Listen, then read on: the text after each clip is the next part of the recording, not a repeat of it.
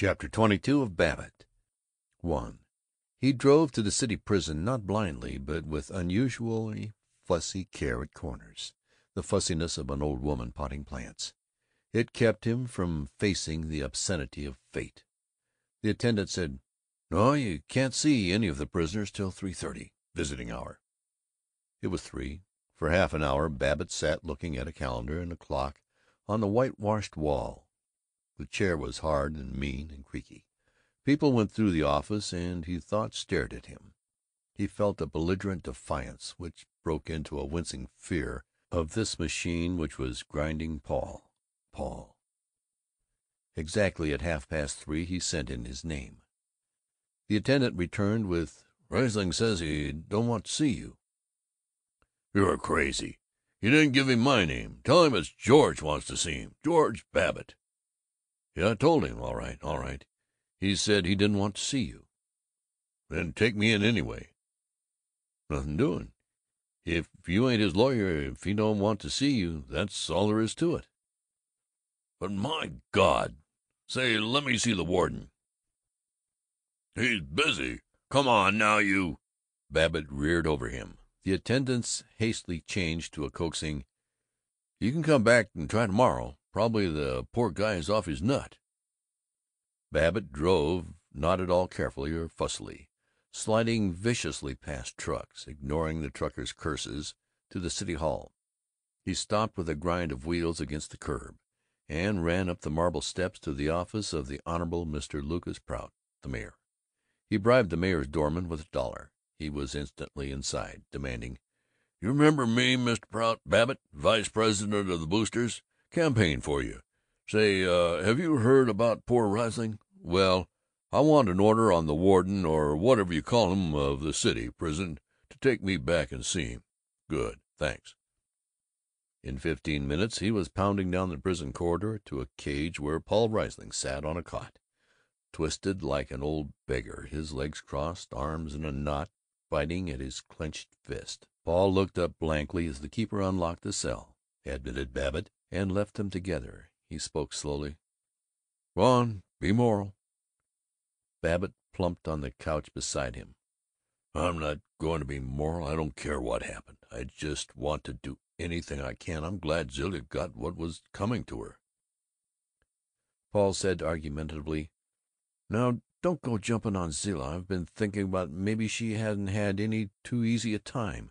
Just after I shot her I didn't hardly mean to, but she got to deviling me so I went crazy just for a second, and pulled out that old revolver you and I used to shoot rabbits with, and took a crack at her. Didn't hardly mean to. After that, when I was trying to stop the blood, it was terrible what I did to her shoulder, and she had beautiful skin. Maybe she won't die. I hope it won't leave her skin all scarred. But just afterward, when I was hunting through the bathroom for some cotton to stop the blood, I ran onto the fuzzy little yellow duck we hung on the tree one Christmas, and I remembered she and I'd been awfully happy then.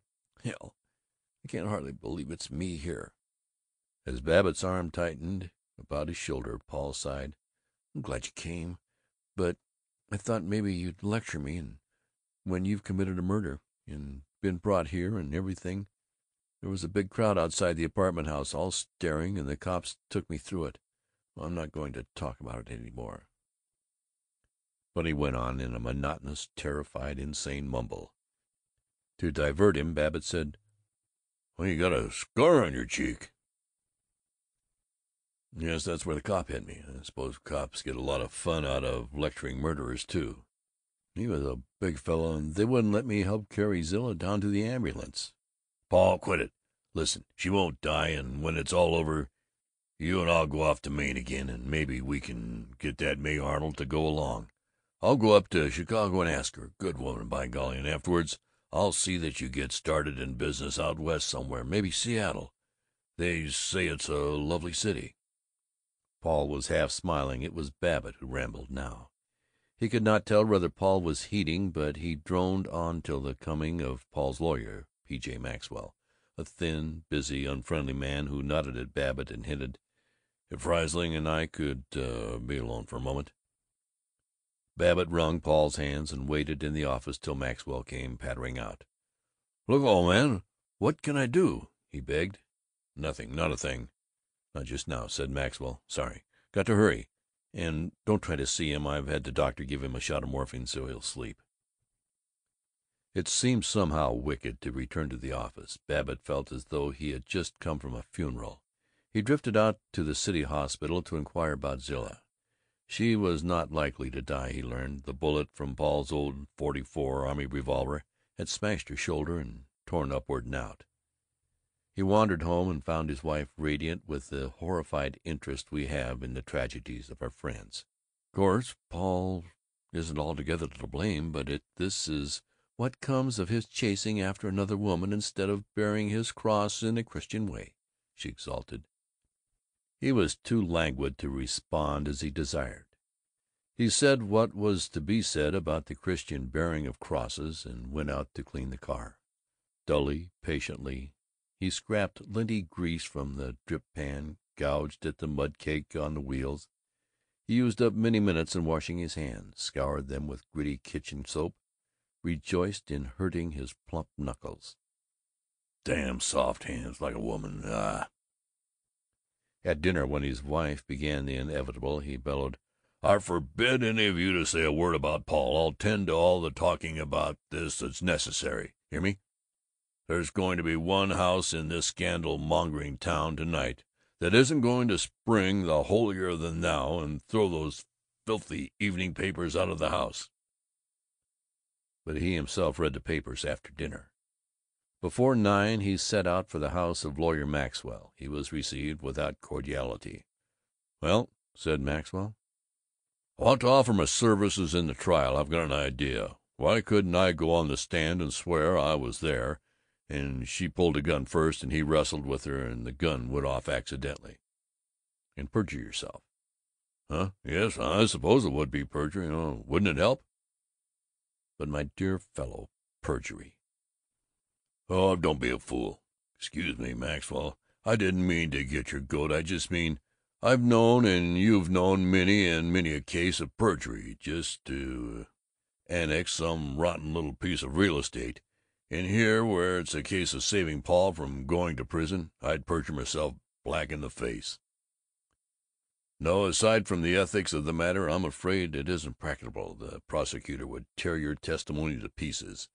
It's known that only Riesling and his wife were there at the time.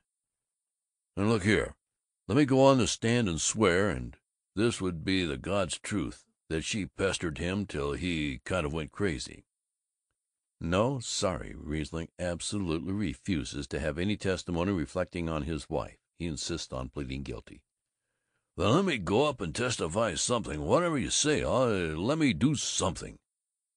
"I'm sorry, Babbitt, but the best thing you can do, I hate to say it, but you could help us most by keeping strictly out of it." Babbitt, revolving his hat like a defending poor tenant, winced so visibly that Maxwell condescended. "I don't like to hurt your feelings, but you see we both want to do our best for Riesling, and we mustn't consider any other factor. The trouble with you, Babbitt, is that you're one of those fellows who talk too readily. You like to hear your own voice. If there were anything for which I could put you in the witness box, you'd get going and give the whole show away. Sorry. Now I must look over some papers. So sorry. 2.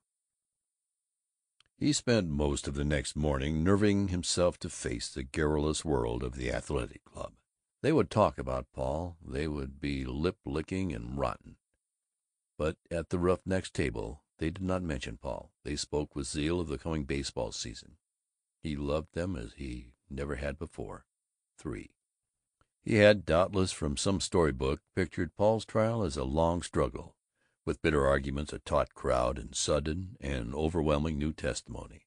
Actually, the trial occupied less than 15 minutes, largely filled with the evidence of doctors that Zilla would recover, and that Paul must have been temporarily insane. Next day Paul was sentenced to 3 years in the state penitentiary and taken off, quite undramatically, not handcuffed, merely plodding in a tired way beside a cheerful deputy sheriff.